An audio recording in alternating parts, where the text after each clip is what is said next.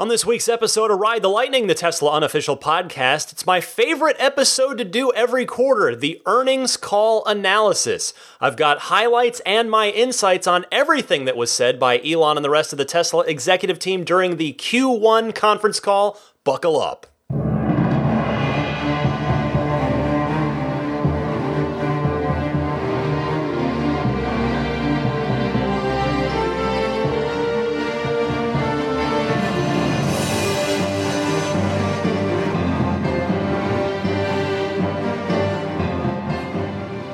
Welcome, friends. I'm Ryan McCaffrey. This is episode number 144 of Ride the Lightning, the Tesla unofficial podcast for May 6th, 2018. I am flanked, as always, by the chilled-out Daisy the Boxer Puppy, and I don't want to waste any time. There is a lot to get to this week. It was a pretty crazy conference call for the Q1 earnings that Elon Musk and the Tesla executive team opened up to investors, analysts, and even it was referred to as a YouTuber, but I guess he does have a YouTube thing, but he represents a group of retail stockholders. And he got some good time with Elon Musk on the call. But before I get to that, I wanted to just open with one quick tip before I forget. So a friend of mine at work, Todd, took delivery of his beautiful Model 3 this week, the first one in our building. We've got two or three Model S's down there at all times, but first Model 3 goes Todd's way. Looks gorgeous. The fit and finish looked phenomenal. I myself and another coworker and Todd all walked around it, and we're kind of talking about that topic. Like, man, no, this car looks great. So anyway, he found out an interesting thing because he lives in the North Bay, and long story short, this is kind of a Bay Area specific pro tip, but it could potentially apply to your area as well. So when you take delivery of your Model 3, and I presume this applies to Model S and Model X as well, you might want to go in and disable the option in the navigation settings that defaults to routing you through areas with no tolls. Where in other words, turn off the avoid tolls thing, because he showed me the screenshot. He was trying to get home from just like near Oakland, basically. I know this is the geography here is not going to you're not going to be able to picture this if you don't live here probably, but anyway, basically it wanted to route him about 100 miles all the way down the East Bay and around San Jose and back up to the North Bay just to avoid the bridges that span across the San Francisco Bay to get him home. So just a pro tip, maybe a little life hack for you upcoming new Model 3 owners, particularly those Bay Area folks. Check that toll setting. It might not be, I'm sure in most areas it works great, but in the Bay Area it might not be quite the way you want to go. With that, let's move on to the big story of the week. As always, it's the Tesla quarterly sales call. Shareholders, analysts, etc., taking part in the call, and this is going to take a lot of time. This is going to be probably a long show. I've got 20 clips from this call. I've as usual, I want to boil it down for you, give you the best stuff, play it for you, react to it, give some analysis, cut out the fluff. Although fluff or bot, you will hear that is not fluff. That is actual content this week. That will make sense very soon if you did not already listen to the conference call. So the Ride the Lightning hotline. I've been getting all your calls all week, of course. I've been going through them, and I encourage you to please continue sending them. But I'm not going to do them this week because this is already going to be well over an hour show, I'm quite sure. So I've got those banked, ready to go for next week's show, and keep your calls coming. I suspect a number of you are going to want to react to this. There is a lot that was said. There's plenty to talk about with the earnings call. So do keep your calls coming on the Ride the Lightning hotline. You can either just record a question on your smartphone, try to keep it to a minute and a half tops, and email that file to me at teslapodcast@gmail.com. Alternatively, you can use the toll-free Ride the Lightning hotline. You're just calling in and leaving a message. It's that simple. And that number is 1-888-989-8752. That's 1-888-989-TSLA. So we'll get to that next week. And here we go on to the conference call. First, the shareholder letter that accompanies that. I want to just go through that real quick. So Tesla writing, prior to a planned shutdown in mid-April to further increase production, we produced more than 2,000 Model 3 vehicles for 3 straight weeks, and we hit 2,270 in the last of those weeks.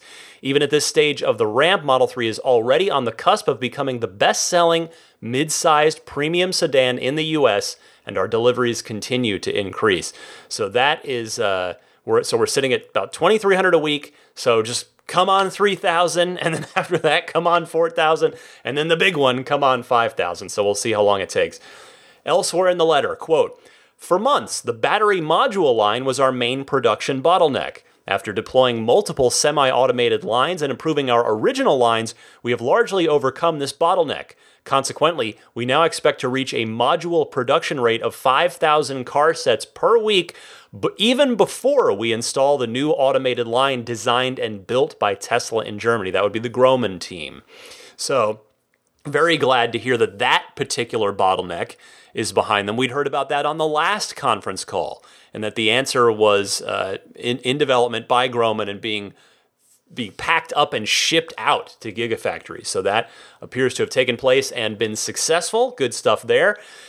Moving on in the shareholder letter, quote, we continue to target Model 3 production of approximately 5,000 per week in about 2 months. Although our prior experience has demonstrated the difficulty of accurately forecasting specific production rates at specific points in time because of the exponential nature of the ramp. In order to achieve this production rate, we plan to take additional days of downtime during Q2, just like we did in Q1. Now, some of those days have already occurred. That was the mid-April one that was referenced there. But the 5,000 per week target then is indeed July, as Elon had tweeted out recently, though note that they do indeed leave themselves an out if they don't get there. Just saying, hey, things don't always go according to plan. All right. Next bit here. Quote, after achieving a production rate of 5,000 per week, we will begin offering new options such as all-wheel drive and the base model with a standard size battery pack. Once we hit the 5,000 per week milestone, we intend to incorporate our learnings to continue to increase output on our existing manufacturing lines beyond 5,000 units per week, and then in a capital-efficient manner to add incremental capacity to ultimately get to a 10,000 unit weekly rate.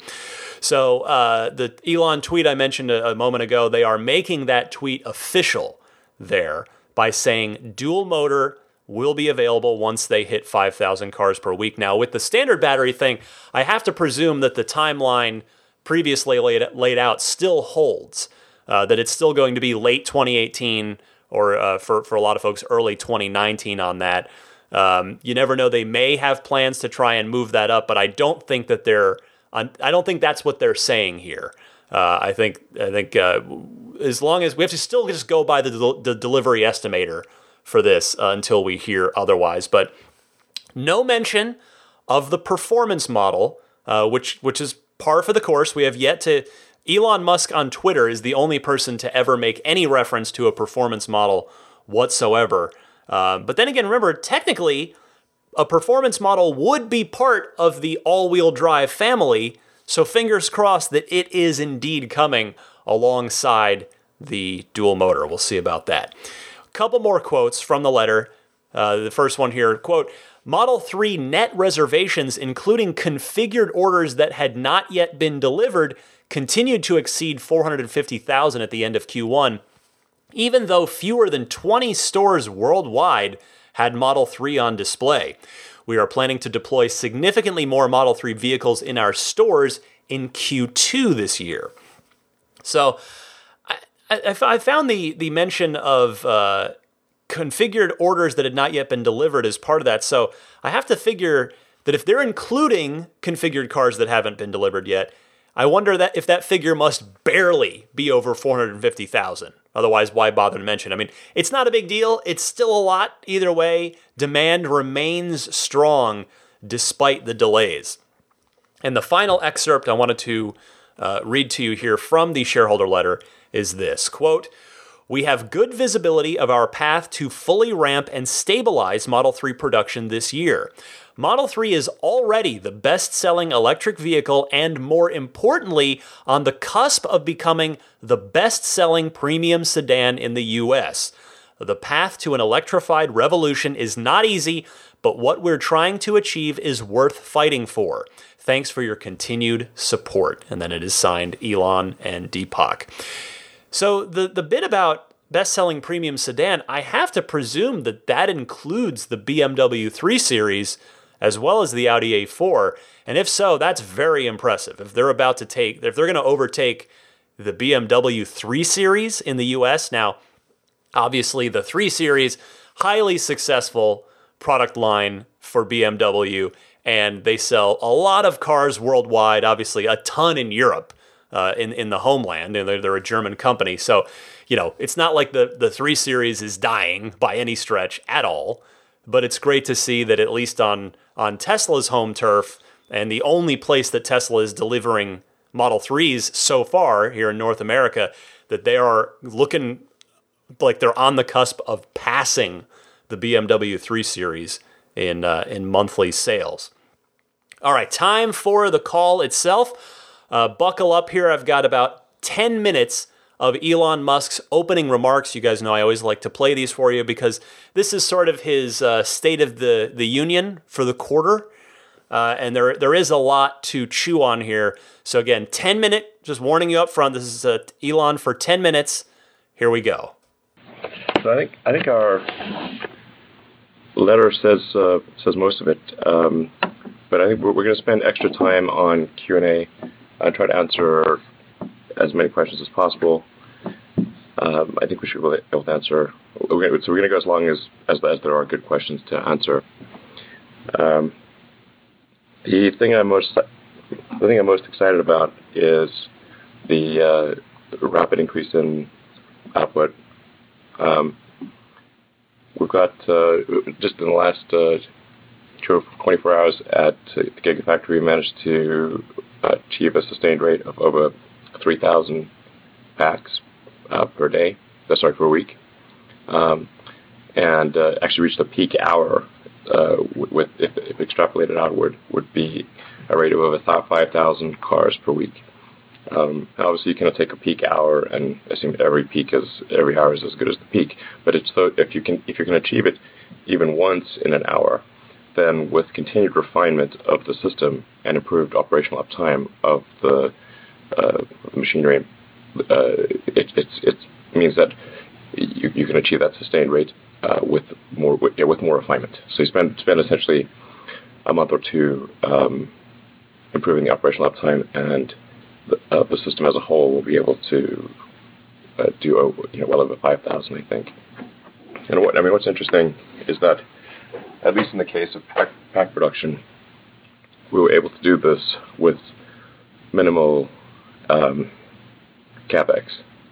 And I think in general, our understanding of production is improving dramatically, exponentially, in fact. And we're seeing ways to achieve improved volume with dramatically less capex. By simplifying the production line, by really engaging all of our associates, no matter how junior, in improving the way that parts are made. It's amazing how everybody's got good ideas, just needs to solicit those ideas and implement them. And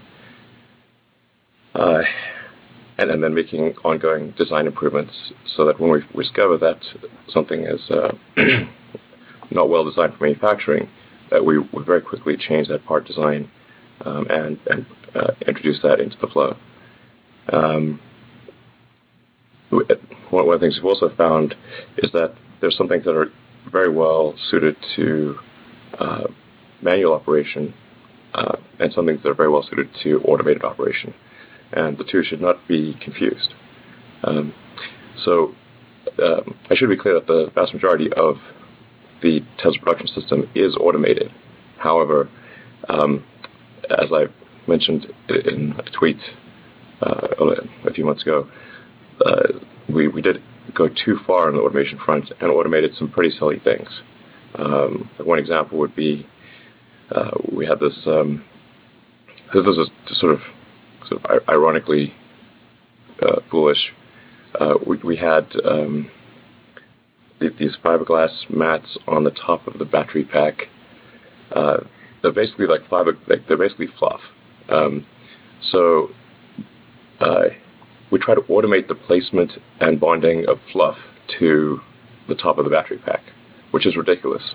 So we had FlufferBot, which was really an incredibly difficult machine to make work. Machines are not good at picking up pieces of fluff. Human hands are way better at doing that. So we had a super complicated machine using a vision system to try to put a piece of fluff on the battery pack.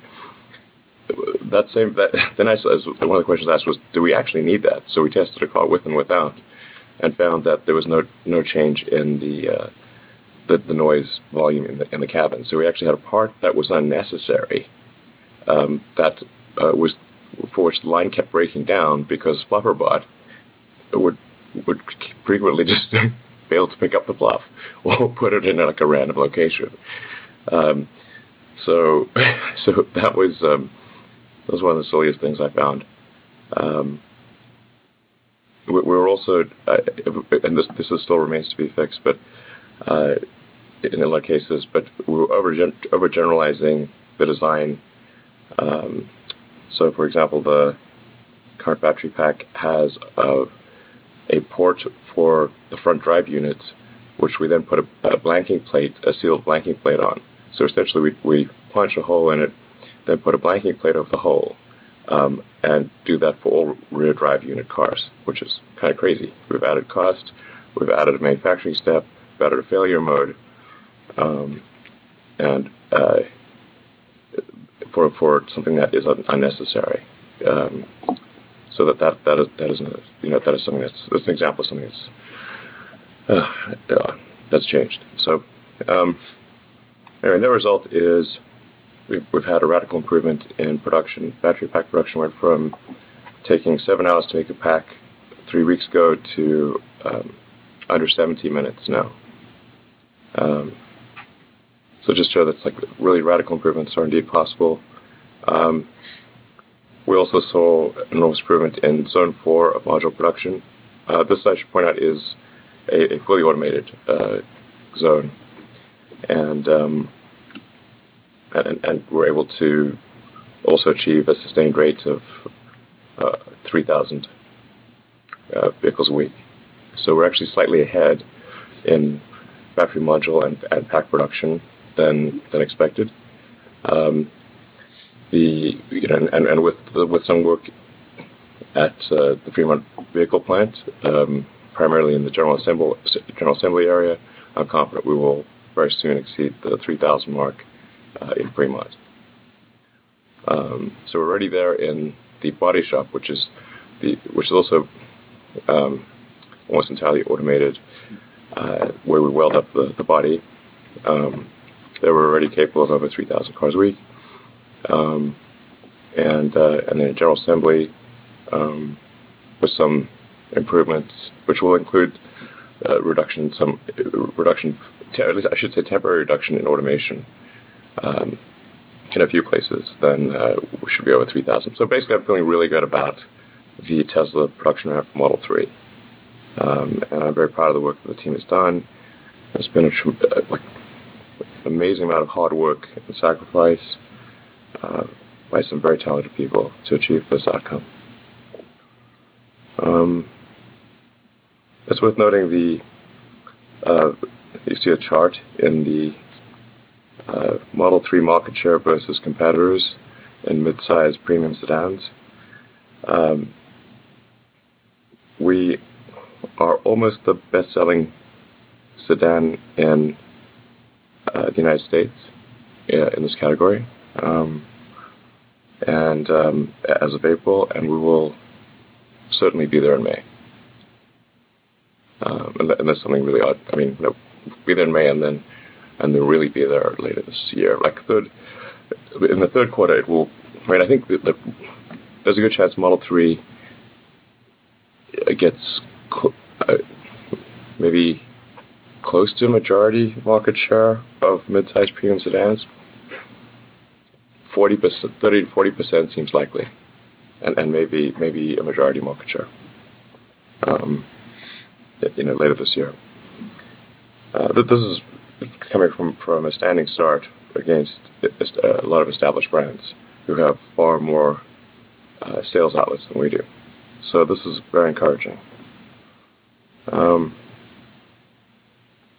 Okay.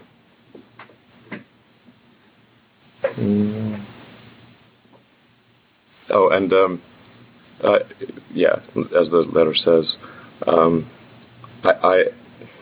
feeling quite confident about achieving GAAP net income and positive cash flow in Q3. This is not, obviously a certainty, but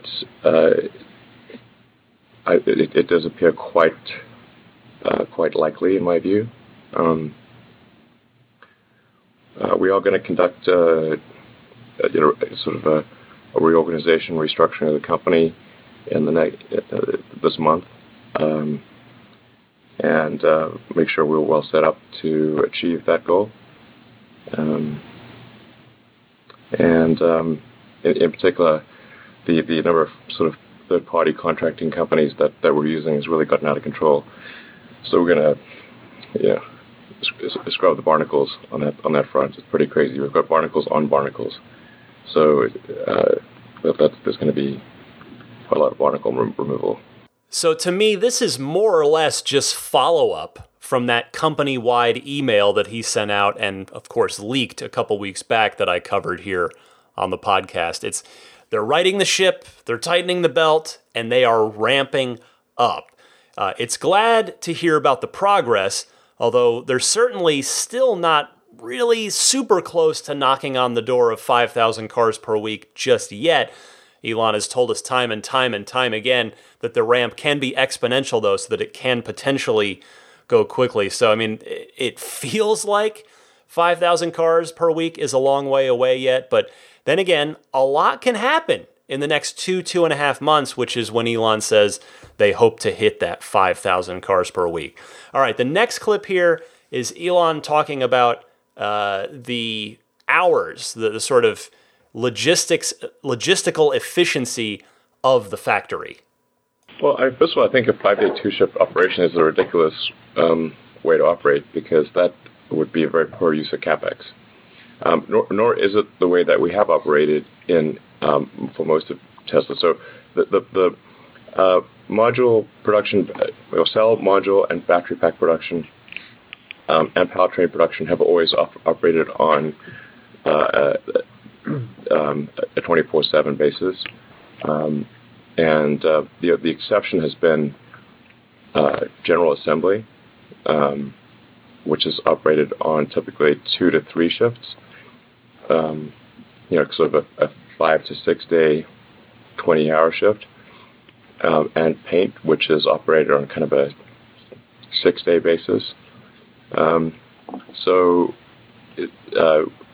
think it just makes sense to operate the whole company on the same basis.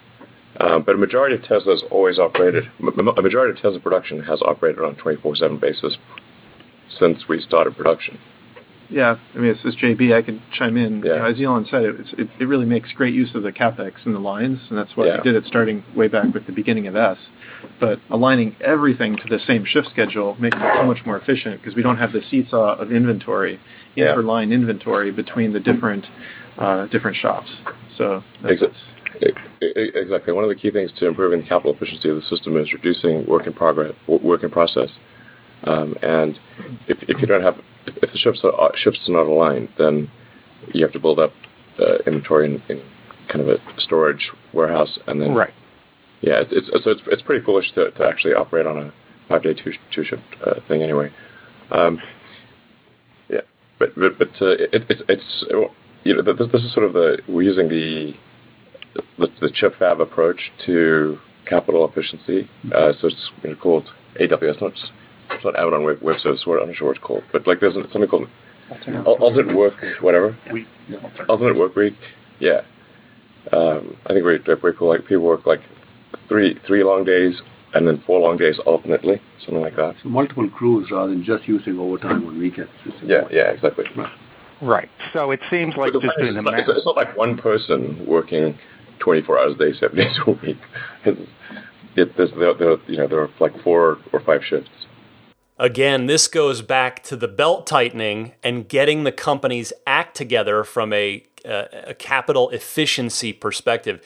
You're going to hear Elon go on to say a lot more about the big picture of things later on this call in another clip I will play for you. But first, here is Elon speaking about, this is basically addressing the whole, hey, we went too fast on automation and undervalued humans. So here's him speaking a little more on that topic.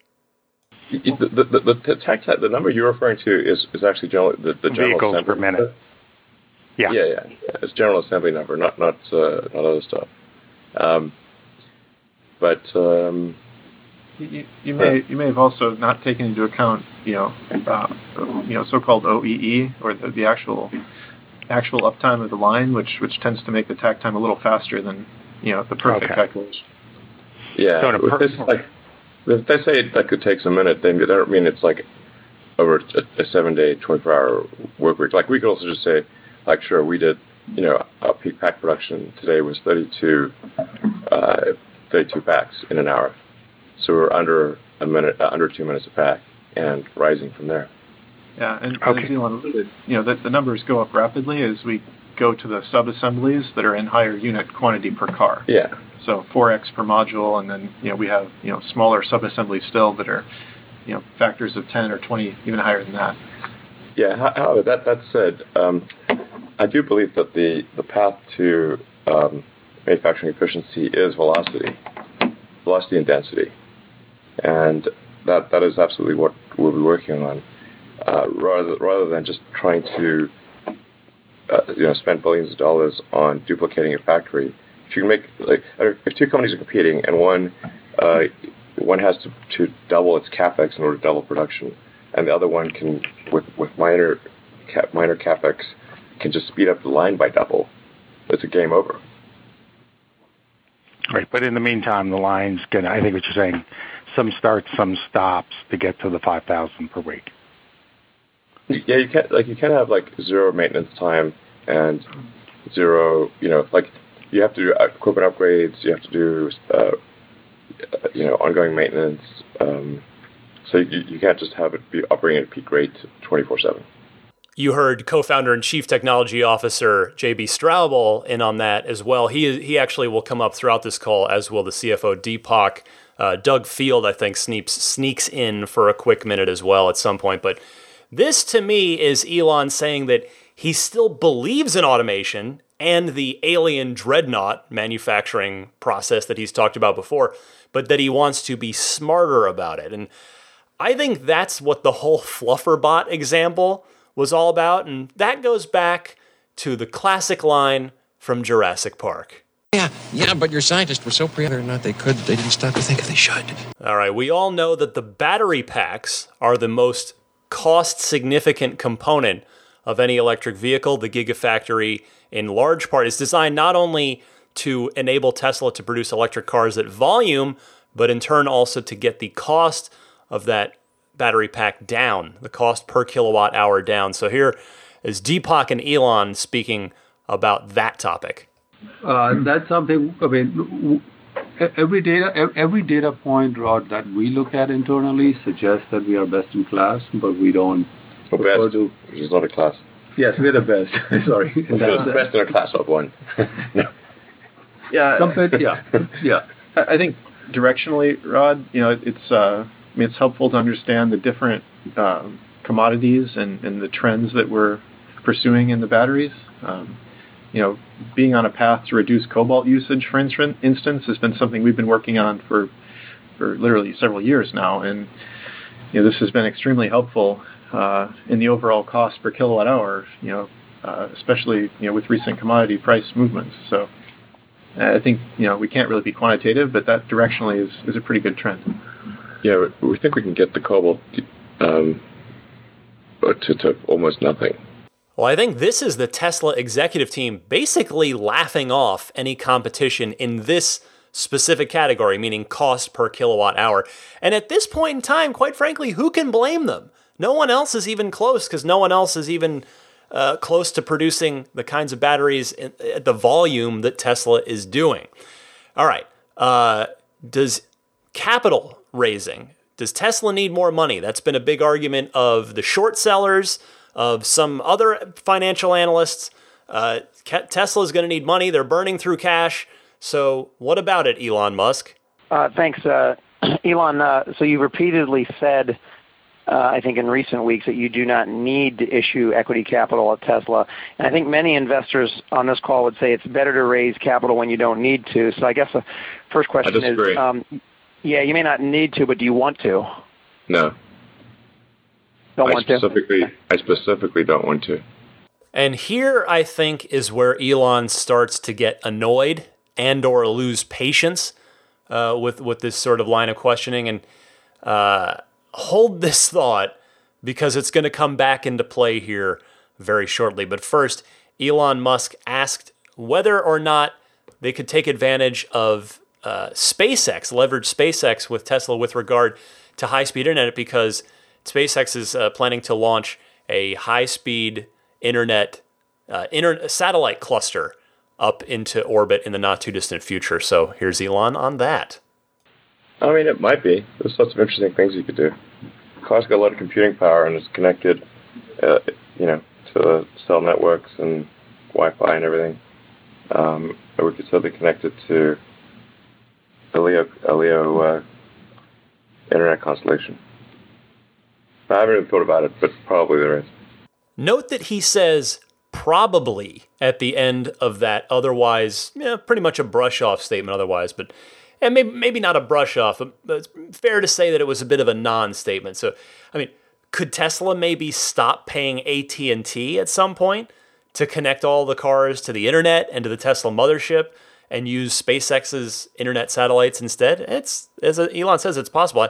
I think, why not? If SpaceX can get the logistics, get the infrastructure up there, it might make a lot of sense to just go ahead and let Tesla use it. If the scale works, if you can have all these, what will be at some point in the not too distant future, millions of cars connecting to it and pinging it at all times. All right. Elon next speaking about the bottlenecks of Model 3 production, I should say. And he gets pretty specific about exactly where those bottlenecks are. So here we go. The Tesla production system at this point is vast. So, and we literally have the two biggest factories on Earth, between the Gigafactory and Fremont. Giga's still slightly smaller than Fremont. I think, maybe slightly smaller footprint, but it'll soon be bigger than Fremont. And Fremont's like the second biggest building of any kind by footprint. So it's just like this. It is a vast. The full answer to that question is a complex one. I feel very confident about our ability to get to 5K, very soon, sustained rate at Giga, essentially getting to 5,000 battery packs and motors and drive, power inverters and chargers and that kind of thing, which is all done at Giga by the end of next month.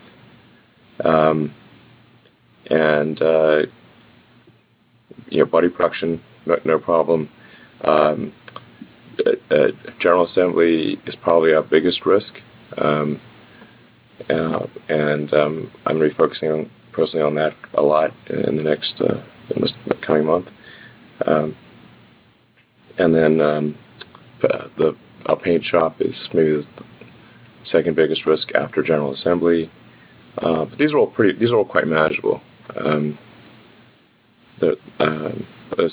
It's not like huge brain surgery to get these things right. It's a lot of work. Like I said, it's a lot of time and hard work. But it's very doable, and it's really quite straightforward. It's not like a fundamental impediment here. In many cases, we've seen huge gains through software that's in the car, software that controls the automation and connects to our central systems. So in many cases, it's not even hardware upgrades that create substantial increases in velocity. Yeah, exactly. Doug makes a good point here. And I think that is that the production, a really great production system is primarily a software problem. And there's no one in the auto industry that is remotely as good as Tesla at software as Tesla. Tesla is way better at software than any other car company. So if it is what I'm saying is true, that the biggest challenge in a production system is software, we are in a good position. And so here we learn where Elon's focus is going. We heard from the shareholder letter that the battery pack assembly bottleneck, the module at the Gigafactory, was resolved. So here now is where Elon is choosing his next point of focus.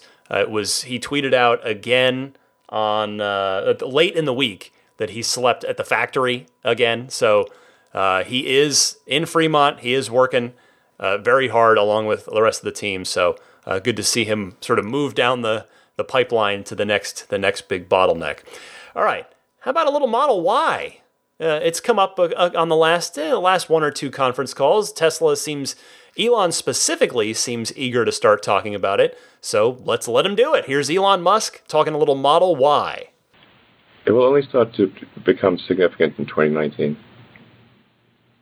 Okay, so all of the CapEx spend for this year is associated with Fremont Model 3 Gigafactory. No, please take me literally. I said it will only start to become significant next year. It's not zero right now, but it's not a big number. But it's not a big number relative to our revenue. And in the early days of product development, anyway, there's not much CapEx. CapEx comes much later as you've committed to equipment, and equipment starts to come in-house. Yeah, although it is remarkable, although the amount of money spent in the beginning is really quite low at the beginning of the development program, decisions made at the beginning of the development program have massive implications for future CapEx. So it is better to spend a bit more time making the right design decisions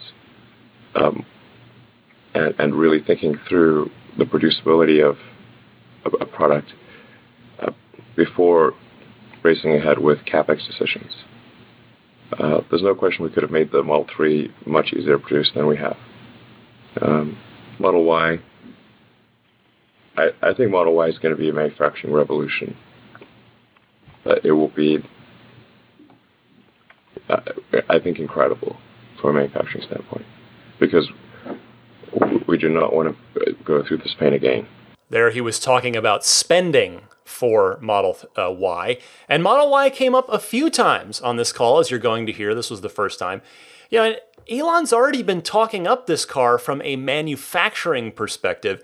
And honestly, I think he should be careful to not hype it up anymore for investors or anyone else, quite frankly, because I feel like it's, especially at this point, still trying to get over the Model 3 hump.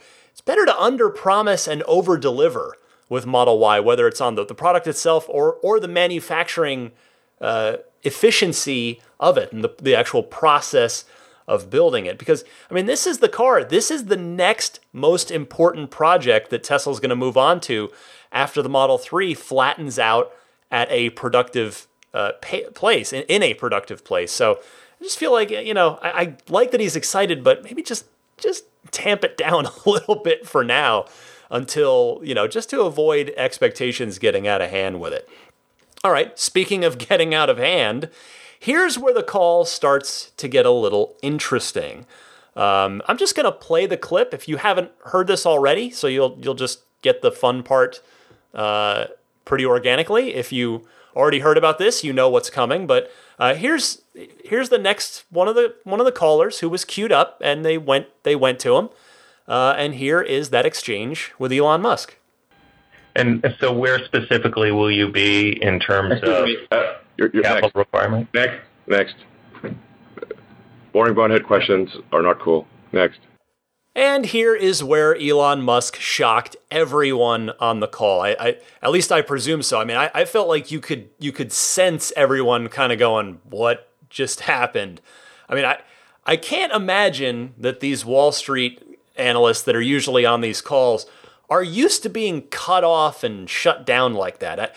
I'm not saying they're egotistical, like, oh, they're, I can't, how dare you talk over me, nothing like that. I'm literally saying that in the course of their jobs, where they're on calls with CEOs of companies that they invest in, they probably don't get the talk to the hand treatment, especially publicly like this, very often, if ever. I mean, Elon Musk apparently has a breaking point on CapEx and other certain businessy questions that he's been asked a million times, and we just found it. But this story is not done. We fast forward just a little bit further in the call, and this happens. We're going to go to YouTube. Sorry, these questions are so dry. They're killing me.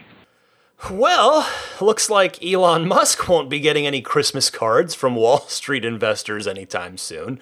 Not sure he would have anyway. I'm not sure he's the most beloved guy on Wall Street. And I'll tell you, I may have an unpopular take on this, and I have to say, so I wrote all my notes to this when I went through, listened to all this. I did it on Wednesday night after the call. And so all my thoughts here were, I was forming them after the call, and Elon sent some follow-up tweets to this on Friday, which I'll get to in a minute. But, my take here, and again, you may disagree with me, and that's okay. It's good to we never want to agree with everyone all the time. It's good, so if you have a different take on this, totally respect that. But I confess, I have to say here, many Tesla fans I saw on Twitter afterwards, message boards cheering him on. Yeah, you tell him, Elon. The more I thought about this, the more I thought it was kind of rude, honestly. I mean, while you may disagree with that analyst's positions or their approaches to their jobs, these analysts, these people, they are trying to do just that, their jobs. It's not like the questions being asked were inappropriate or offensive in any way. They were just, as Elon put it, boring. Or maybe, they were questions that Elon didn't like for one reason or another, which I'll get to in a second. I just think it's, as a human being, it's rude to cut someone off like that, especially in that context. I don't think that person deserved it. And I'll tell you, Wall Street did not respond kindly to that, as you might have expected. The stock took an immediate hit. Now, this was after hours, but the stock is still tracked after hours for a while there. It took an immediate hit, which did carry over to the next day. The stock fell by about $20 into the next day. Maybe it would have anyway. It's hard to know. We'll never know, in fact. But because giving a little ammo to that theory that there was a little bit of a vindictive share hit that took place, Tesla did beat Wall Street's expectations for Q1, which usually is good news for the stock, or at least for Teslas. Again, I'm not an expert on stock, but I do keep an eye on Teslas, and I have been watching it for a long time, and that is typically what happens when they beat Wall Street expectations. The stock goes up, not necessarily a ton, but usually it does go up. It doesn't usually take a $20 hit, so there's a little room to suggest that it was somewhat of a vindictive thing here in response to Elon Musk's behavior there.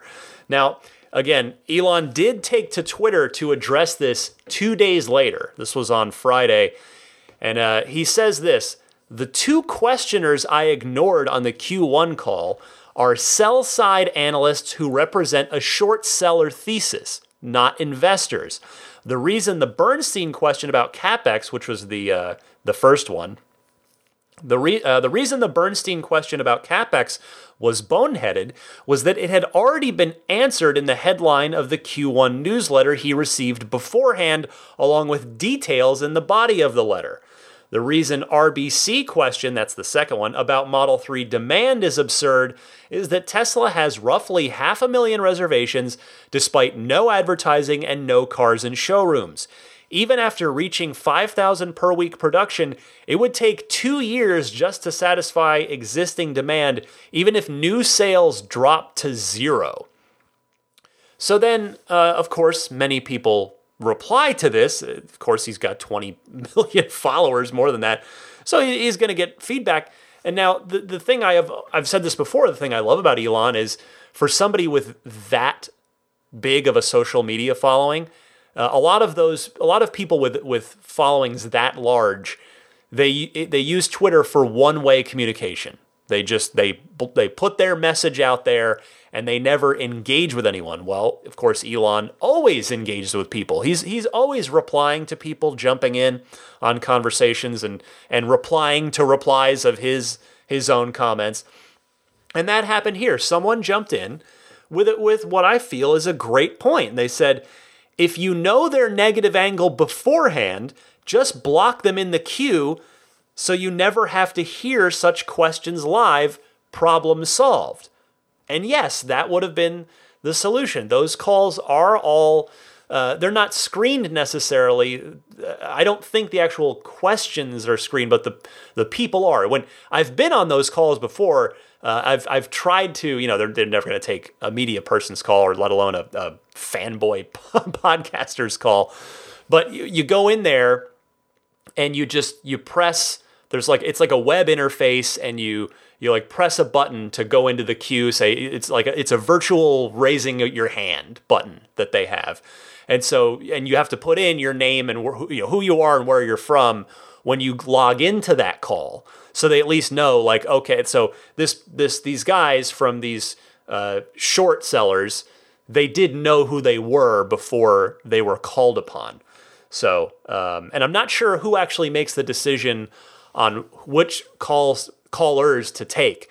If that's a PR guy that's on the call, that would be my guess, but I don't actually know for sure. Anyway, so that was one Twitter user's comment on that, and Elon replied to that person saying, true.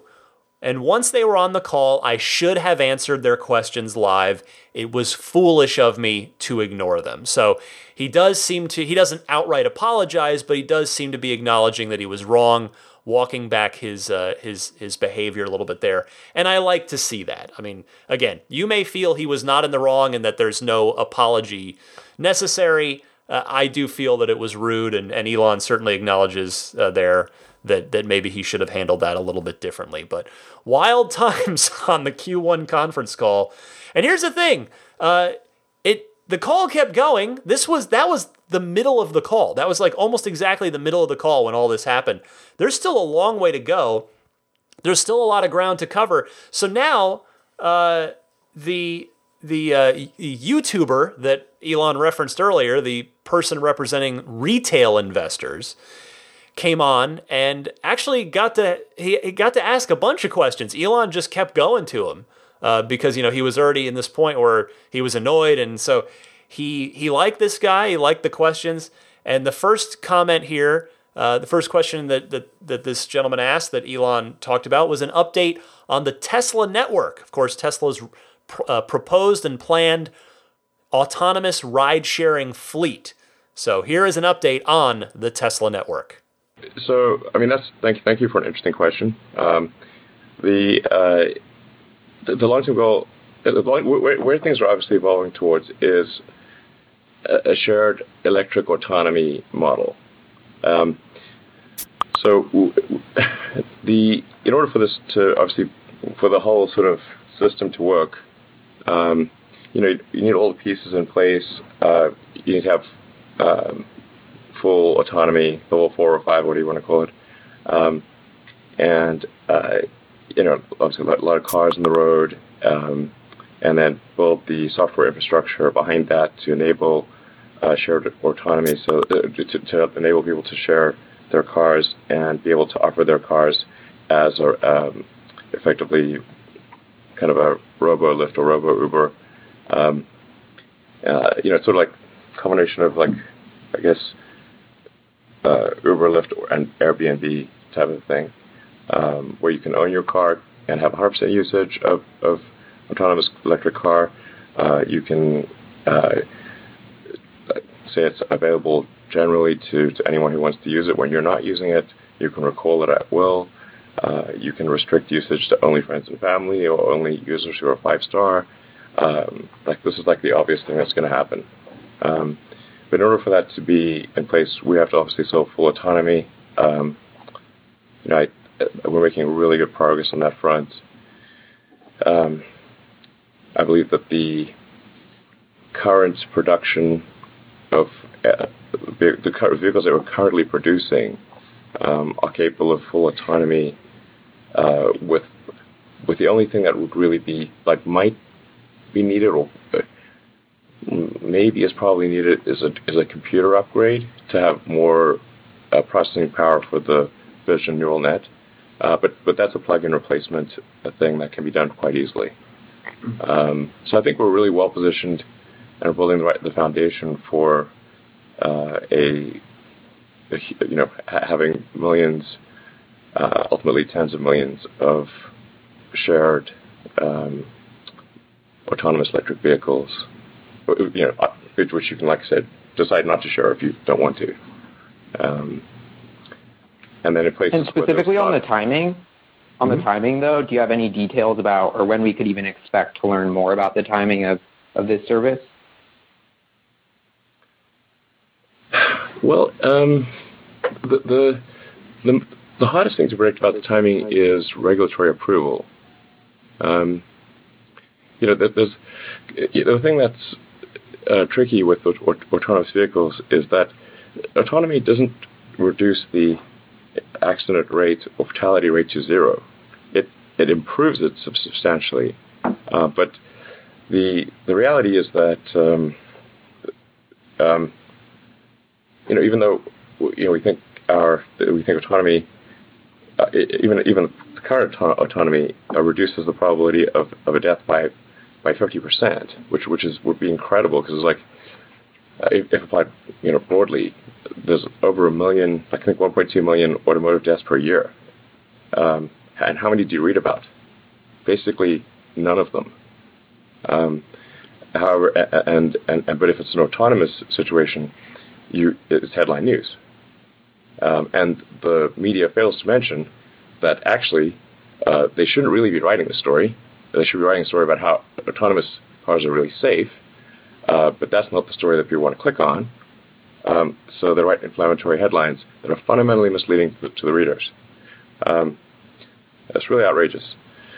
So, and this would be true even if electric cars were, if autonomous cars were 10 times safer, so that instead of 1 million deaths, you had 100,000 deaths.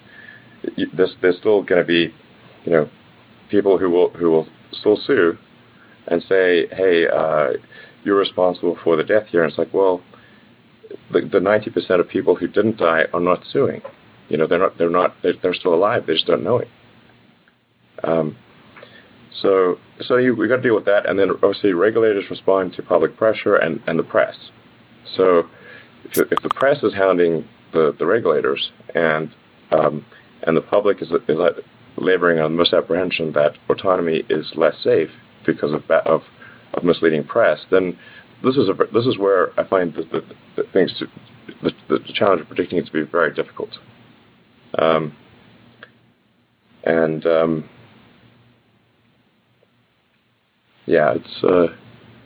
It's really incredibly irresponsible of any journalist with integrity to write an article that would lead people to believe that Tesla autonomy is less safe, because people might actually turn it off and then die. So anyway, I'm really upset by this. Really interesting answer. Thank you. But I can also say from a technical standpoint, I think we'll probably be ready by the end of next year. As you heard, Elon, without prompting, chose to address the coverage of the fatal Model X autopilot crash here. And it seems like he's bracing all of us for a long regulatory battle to get level 4 full self-driving approved by legislators once the technology is actually physically ready. But he says he thinks level 4 might be ready in about 18 months. That's huge news. The other highly significant piece of news there is that Elon is now saying that apparently Autopilot 2.0 is not good enough for full self-driving, and that an upgrade to at least 2.5, which is the one that's shipping in Model 3s and all new Teslas, so all the recent S's and X's, that's probably going to be required. At least that was how I interpreted that. I thought that was pretty clear. Now, remember that you should not have to pay for that if you've prepaid for the full self-driving package. And for everyone else, it's going to be interesting to see if the $4,000 post-delivery price to enable full self-driving stands, and then if that would include the hardware upgrade, or if Tesla might raise that price. Now, remember that the upgrade is, we've been told it's a very, very simple upgrade from an installation perspective, from the labor. It's the board, the CPU, that processing unit is right behind the passenger glove box.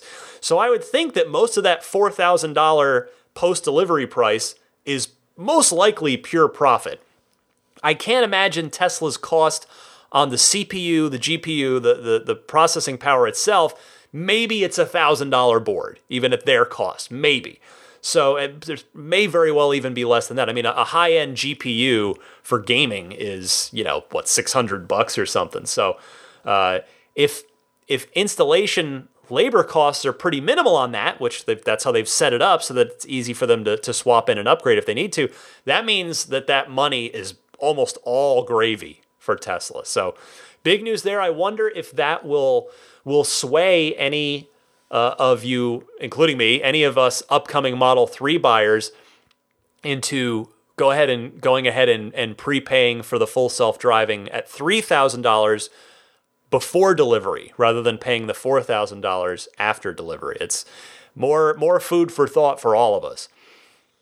Okay, back to Model Y.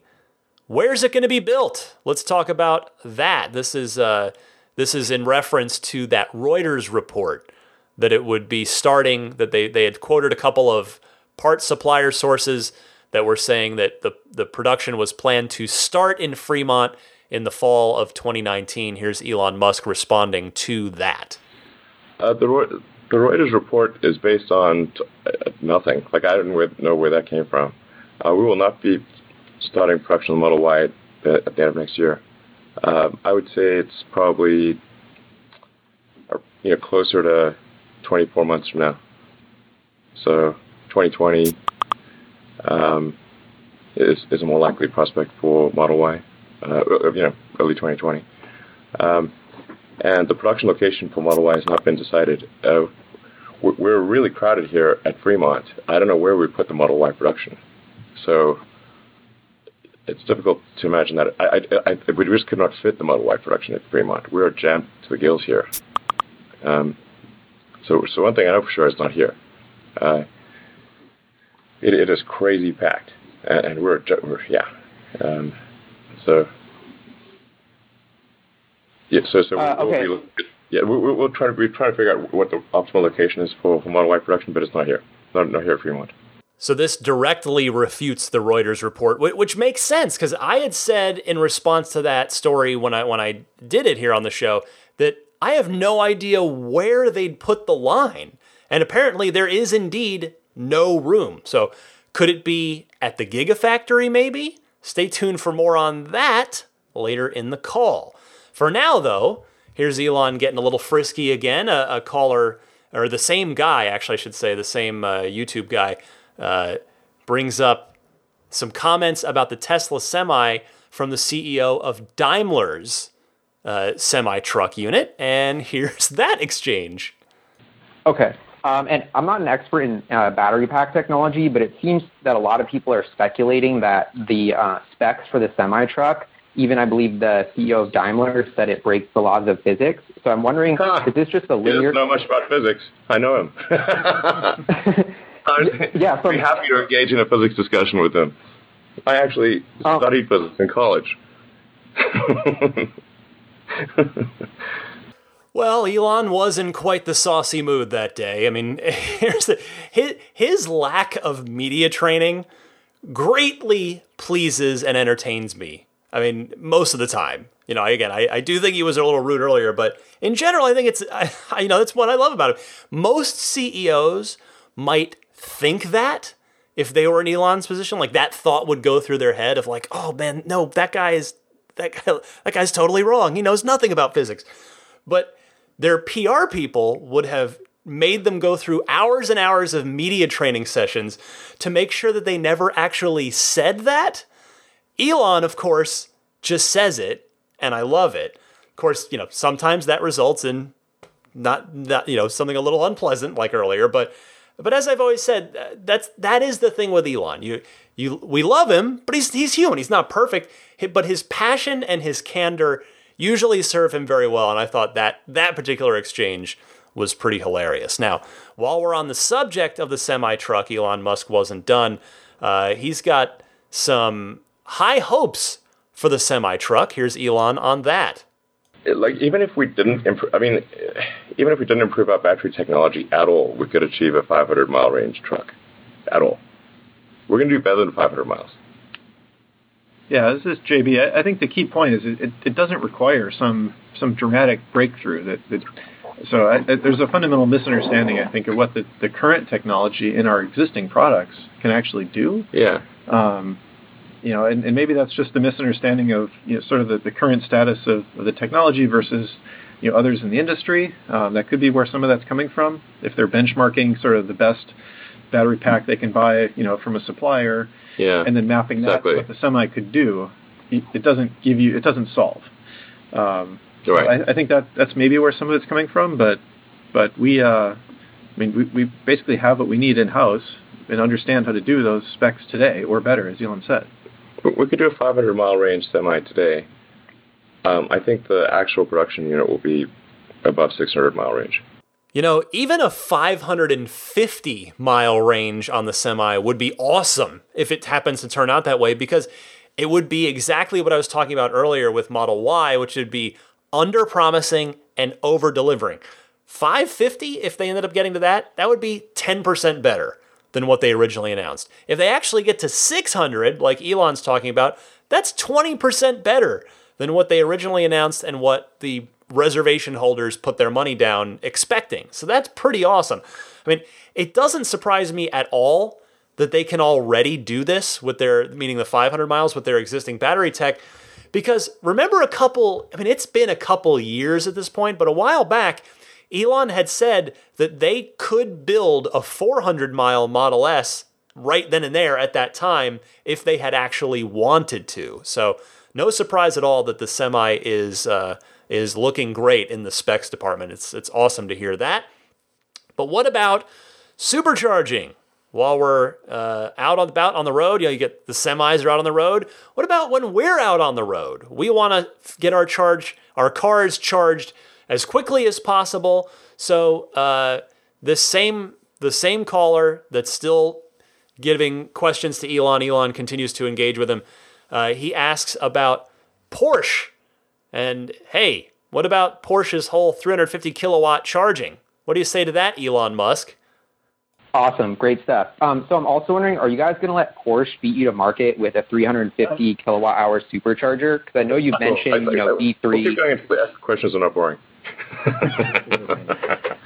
Yeah, I can keep going. So it's cool. Yeah, so the 350 kilowatt, the 350 kilowatt charger from Porsche, they mentioned they're rolling that out. On the last call, JB seemed to indicate that you guys were sort of going to keep the status quo with your supercharger technology. But Elon, I know you've mentioned that there is a V3 supercharger. So I'm just trying to get some clarity on whether you will be improving your supercharger technology or not, and if there is a V3. Oh, we're definitely going to be improving our supercharged technology. The thing about a 350 kilowatt charger is it doesn't actually make a ton of sense unless you've got a monster battery pack or have a crazy high C rate, in which case your energy density is going to be poor. So it's kind of cockamamie. We think maybe 200 on a per car. Also, I don't know if they meant 350 kilowatts for a single car. That's really pretty. You're gonna frag the battery pack if you do that. There's no you cannot charge a high energy battery pack at that rate unless it's a very high kilowatt hour battery pack. So something along the I think I don't know, JB, like a couple hundred, 200, 250, maybe.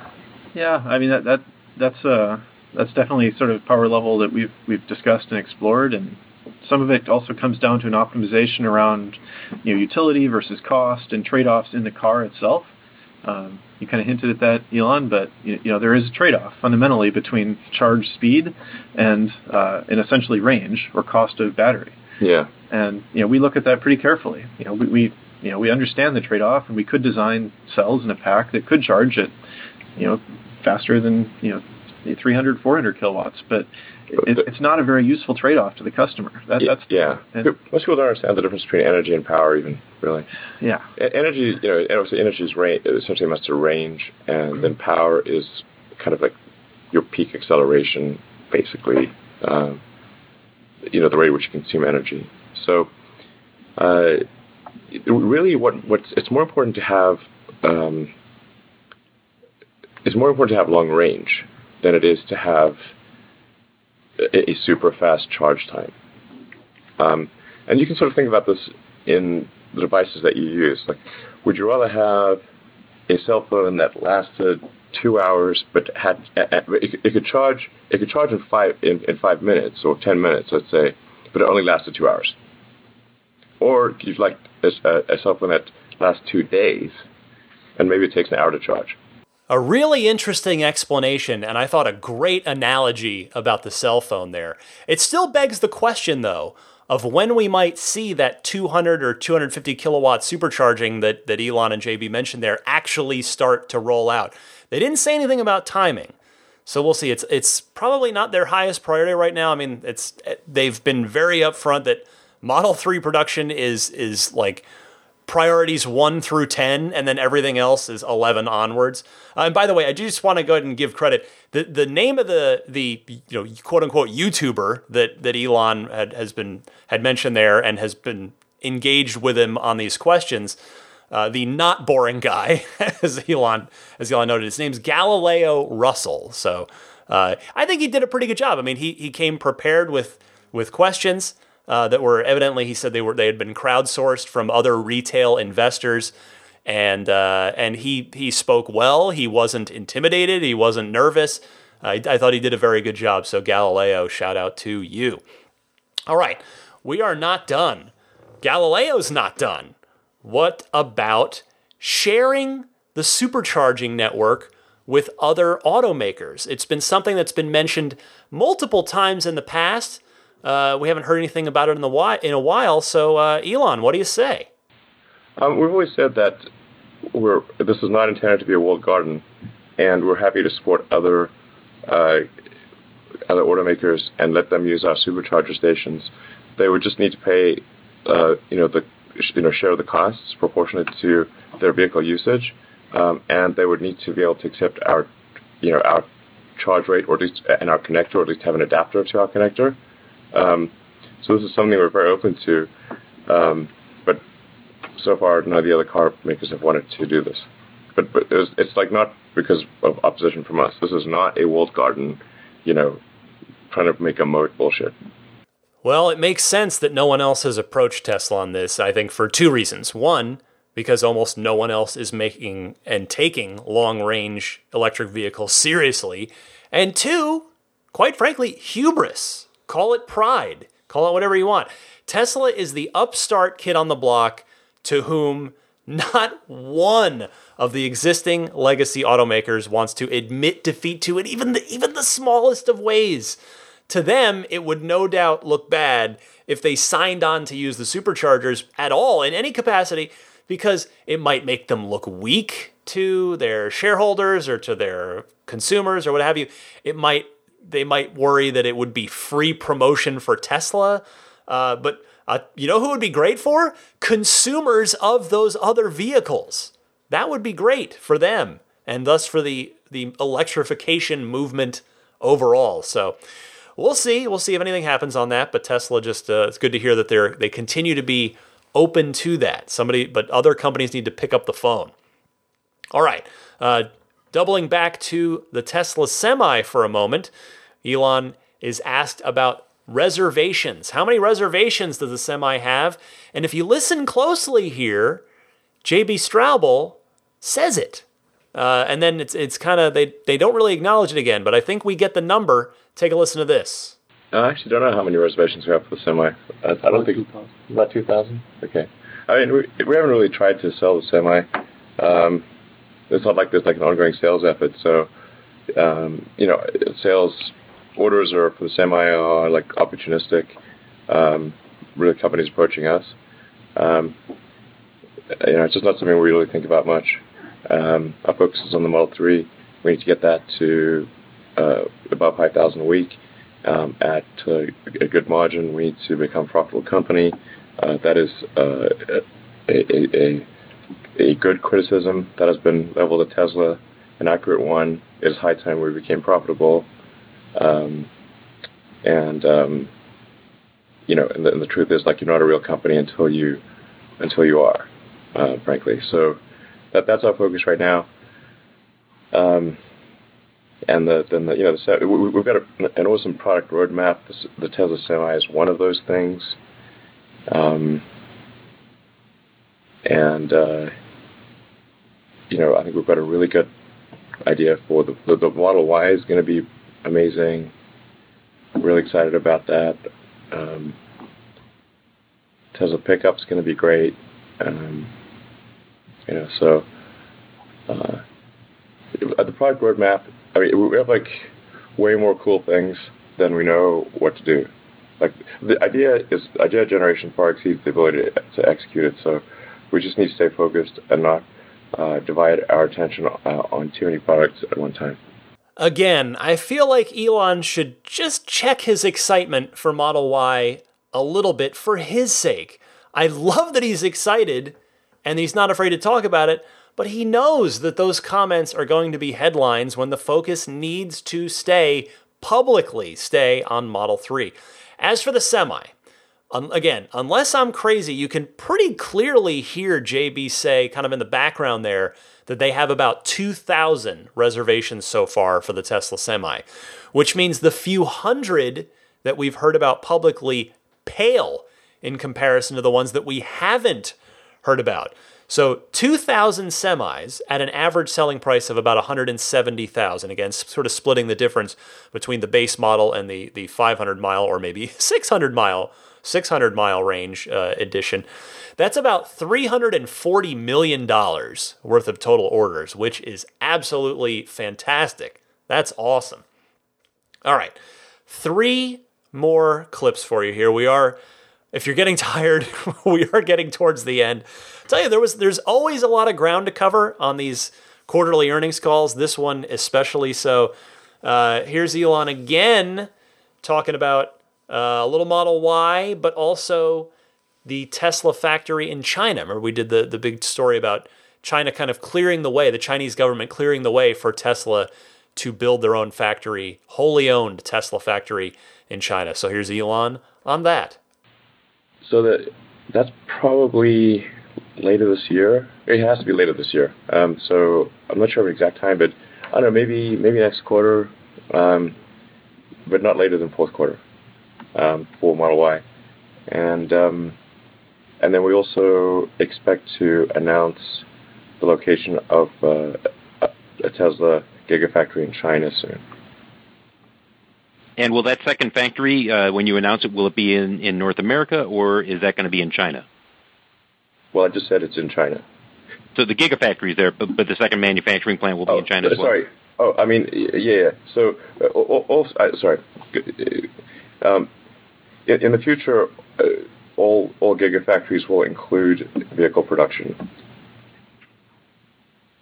So right now we've got vehicle production and battery production like battery production and motor and power electronics and charger production are at Giga, and then we've got our Fremont car factory. But future Gigafactories will all incorporate vehicle production.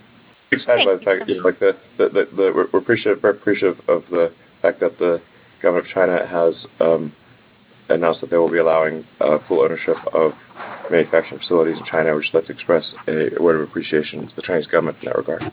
So at the beginning of that he was talking about making the decision about where to produce Model Y will happen later this year, probably in Q3. So this is what leads me to believe that Model Y may in fact be built at the Gigafactory, along with, as a Ride the Lightning hotline caller had suggested a week or two back, I think it makes a lot of sense that the Tesla Semi might be built at the Gigafactory as well. I mean, it would seem to make a lot of sense given what Elon just said right there in that clip.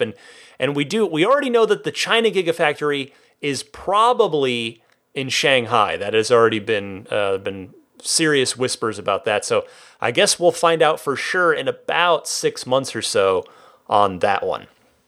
All right, our penultimate call. I love that word. I like using it whenever I can. I always love penultimate, second to last. It's a very fun word. Anyway, this is Elon speaking about the consumer usage and consumer confidence in autopilot in the wake of the recent fatal Model X accident. So here he is speaking to that.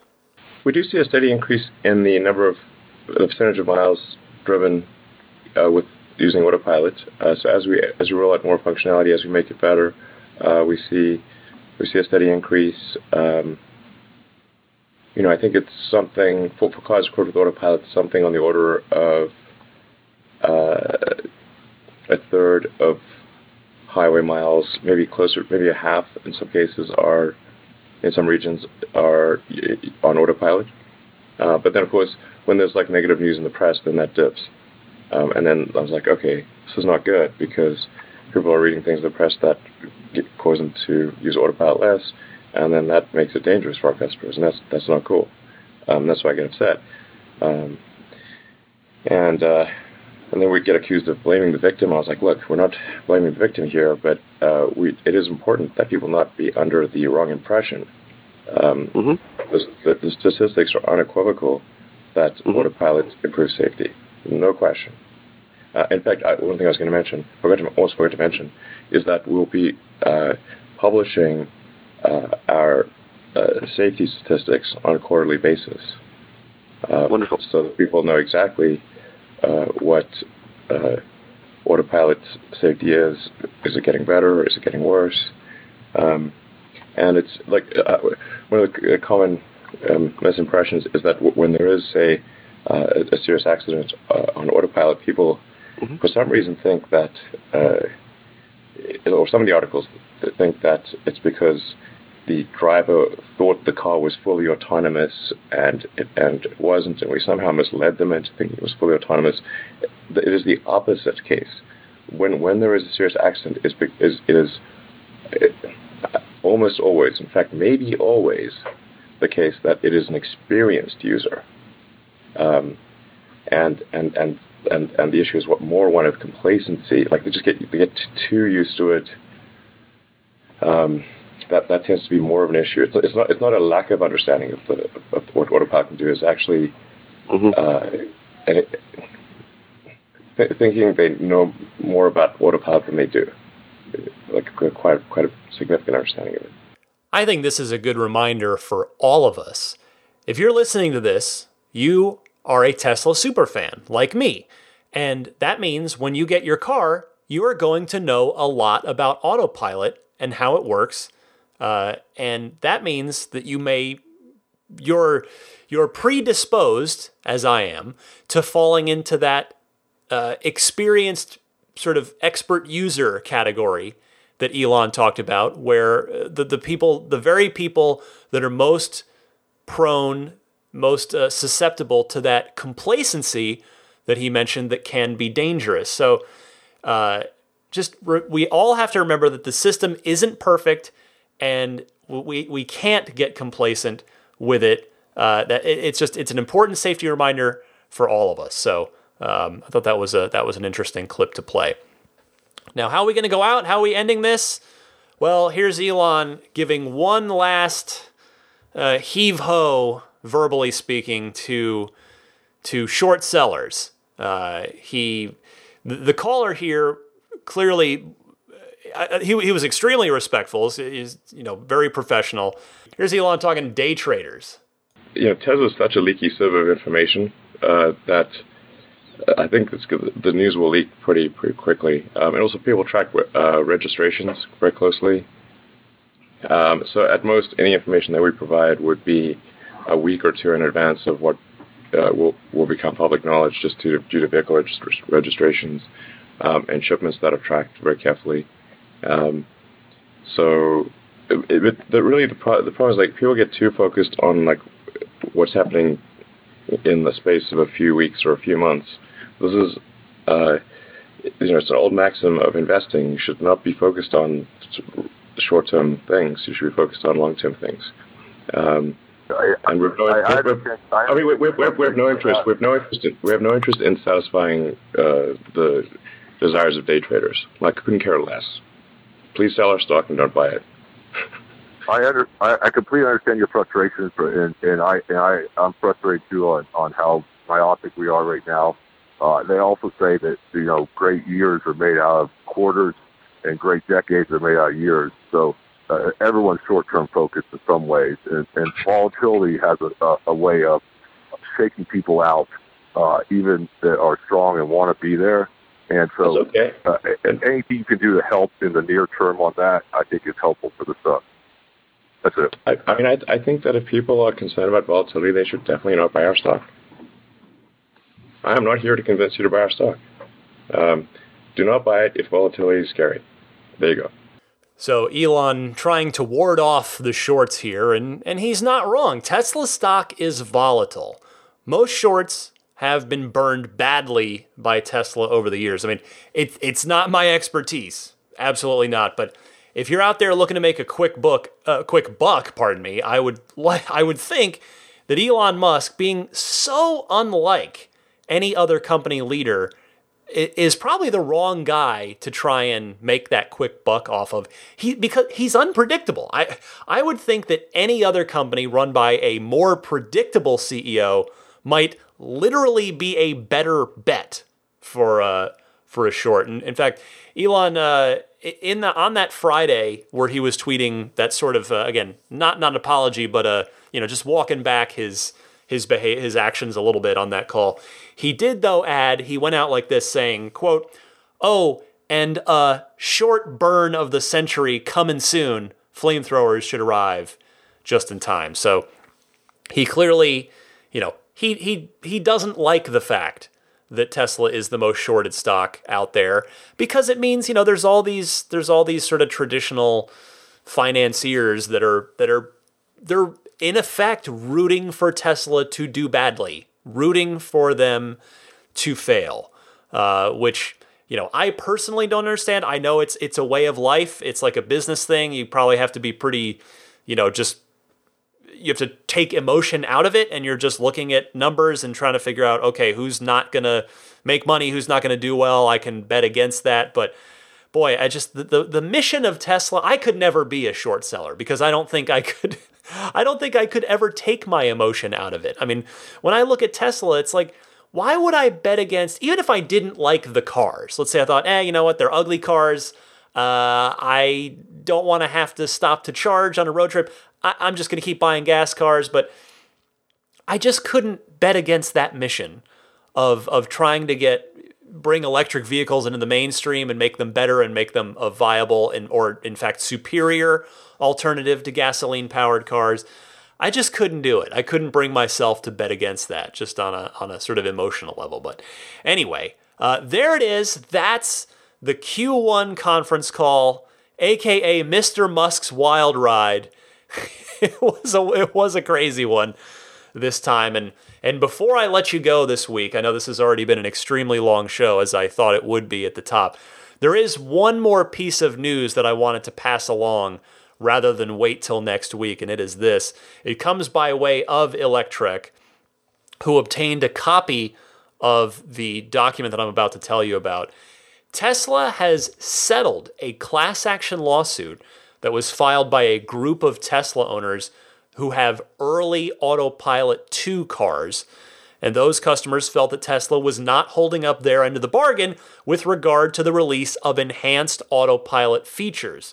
So those people, who I'll tell you about, I'll give you the window in just a second here, they're going to be partially reimbursed for their $5,000 enhanced Autopilot purchase if the settlement is approved by a court, and I would expect that it will be at this point. So again, Electrek obtaining a copy of that settlement agreement, they say that quote, Tesla will pay between $20 and $280 to all U.S. Tesla owners who bought or leased cars with enhanced Autopilot between October of 2016, which is when Autopilot 2 rolled out, and September of 2017. So that indeed covers that early stretch, that first year of Autopilot 2. And remember that early stretch in particular was when Autopilot basically didn't work for a pretty good chunk of that time. AP1 still did on the 2014 and 2015 cars, but the Autopilot 2, where Tesla had to start from scratch because of the messy divorce with Mobileye, there was no Autopilot functionality for a while, and when it did finally come back online, it was very gradually brought up to par, and they're still, very much working on it, as we all know. They've come a long, long way since, but, what's interesting here to me, ultimately, we're not talking about a lot of money. Between $20 and $280 is, at most, that's just over 5% of the purchase price of enhanced Autopilot. But still, it's interesting to me that Tesla chose not to fight this, because the settlement really says to me, in my opinion, it's something of an admission of, yes, we haven't delivered on what we said we would, and obviously they haven't. There are no enhanced Autopilot features to date. We're pretty much at the point now where we're just on par with Autopilot 1. In some ways, maybe a little better from everything I read, but it's still, the actual enhanced Autopilot stuff, which is more or less kind of level 3 Autopilot stuff, level 3 self-driving rather. We haven't seen any of that as of yet, but Tesla, they did cover all their bases from a legal perspective with the verbiage on their website when you order the car. Of course, if you've ordered a Tesla, you know this. But I do look at this as something of an apology on Tesla's part. And it also lays the groundwork for frustrated owners to potentially do something like this again. If there's no movement on full self-driving for a while, and you've got a lot of folks that have paid the $3,000 upfront cost for that, I wonder if people might look at this if there's no movement on full self-driving for a while and go, hey, maybe we should try this class action thing again. It got us something last time. So stay tuned for that. We'll see what happens. Oh my goodness, that was quite a a segment there, quite a meat of the show this week. So hang with me. I'm going to take a quick little musical interlude of about 5 seconds, and I will be right back with you with some parting thoughts and to wrap up the show right after this.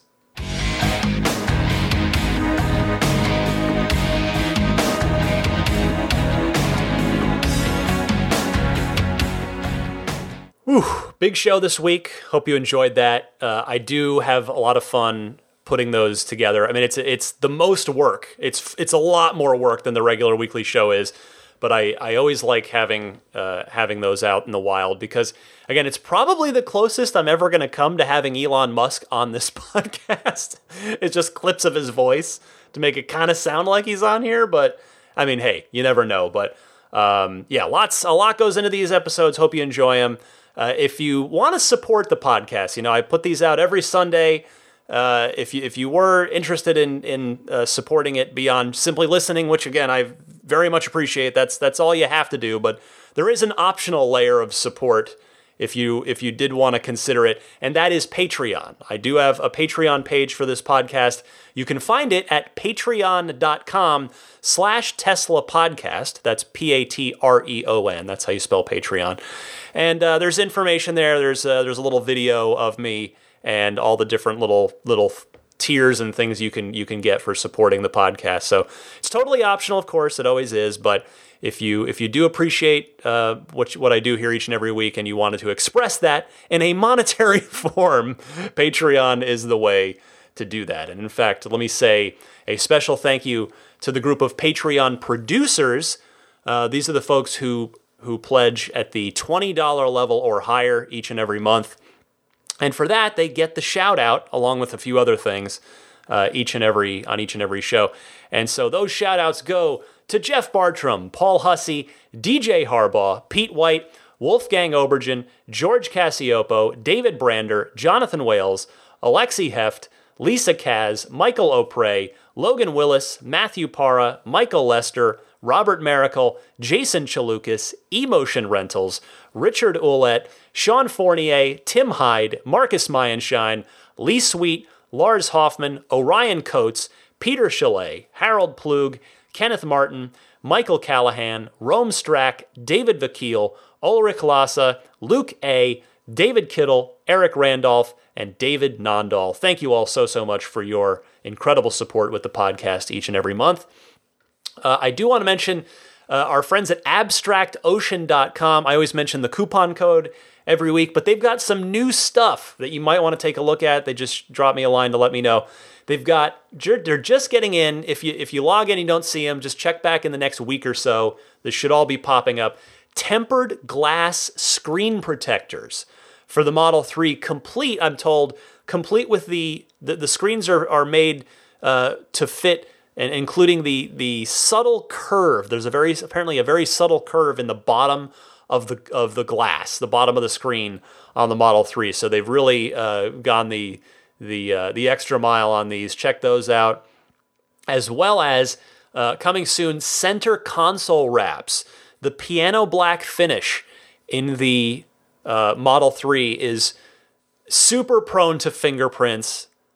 Like you look at it and fingerprints show up, and also scratches as well. It's that glossy piano black plastic material. I'm gonna wrap mine. I am gonna do one of these. I'm just trying to figure out which one they're gonna have. Looks like they're gonna have a couple different ones at Abstract Ocean. I'm thinking I might just go with a satin, like a matte satin piece of XPEL or SunTech, just the paint protection film, that same stuff that goes on the outside. Because I don't know, I personally I think I want to keep just the black look, but just take the gloss, take the fingerprint and scratchy factor out of it. But they're doing a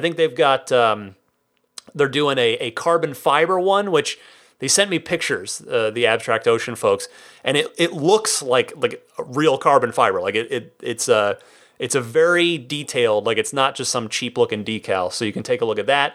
As well as, if you heard me talking about, remember Franz von Holzhausen's car, he took off the Tesla T logo on the trunk lid, or the top of the rear of his Model 3, and put on the Roadster style Tesla letters, the TESLA. Well, they're selling those now at Abstract Ocean as well. So anyway, this is way too long of a plug.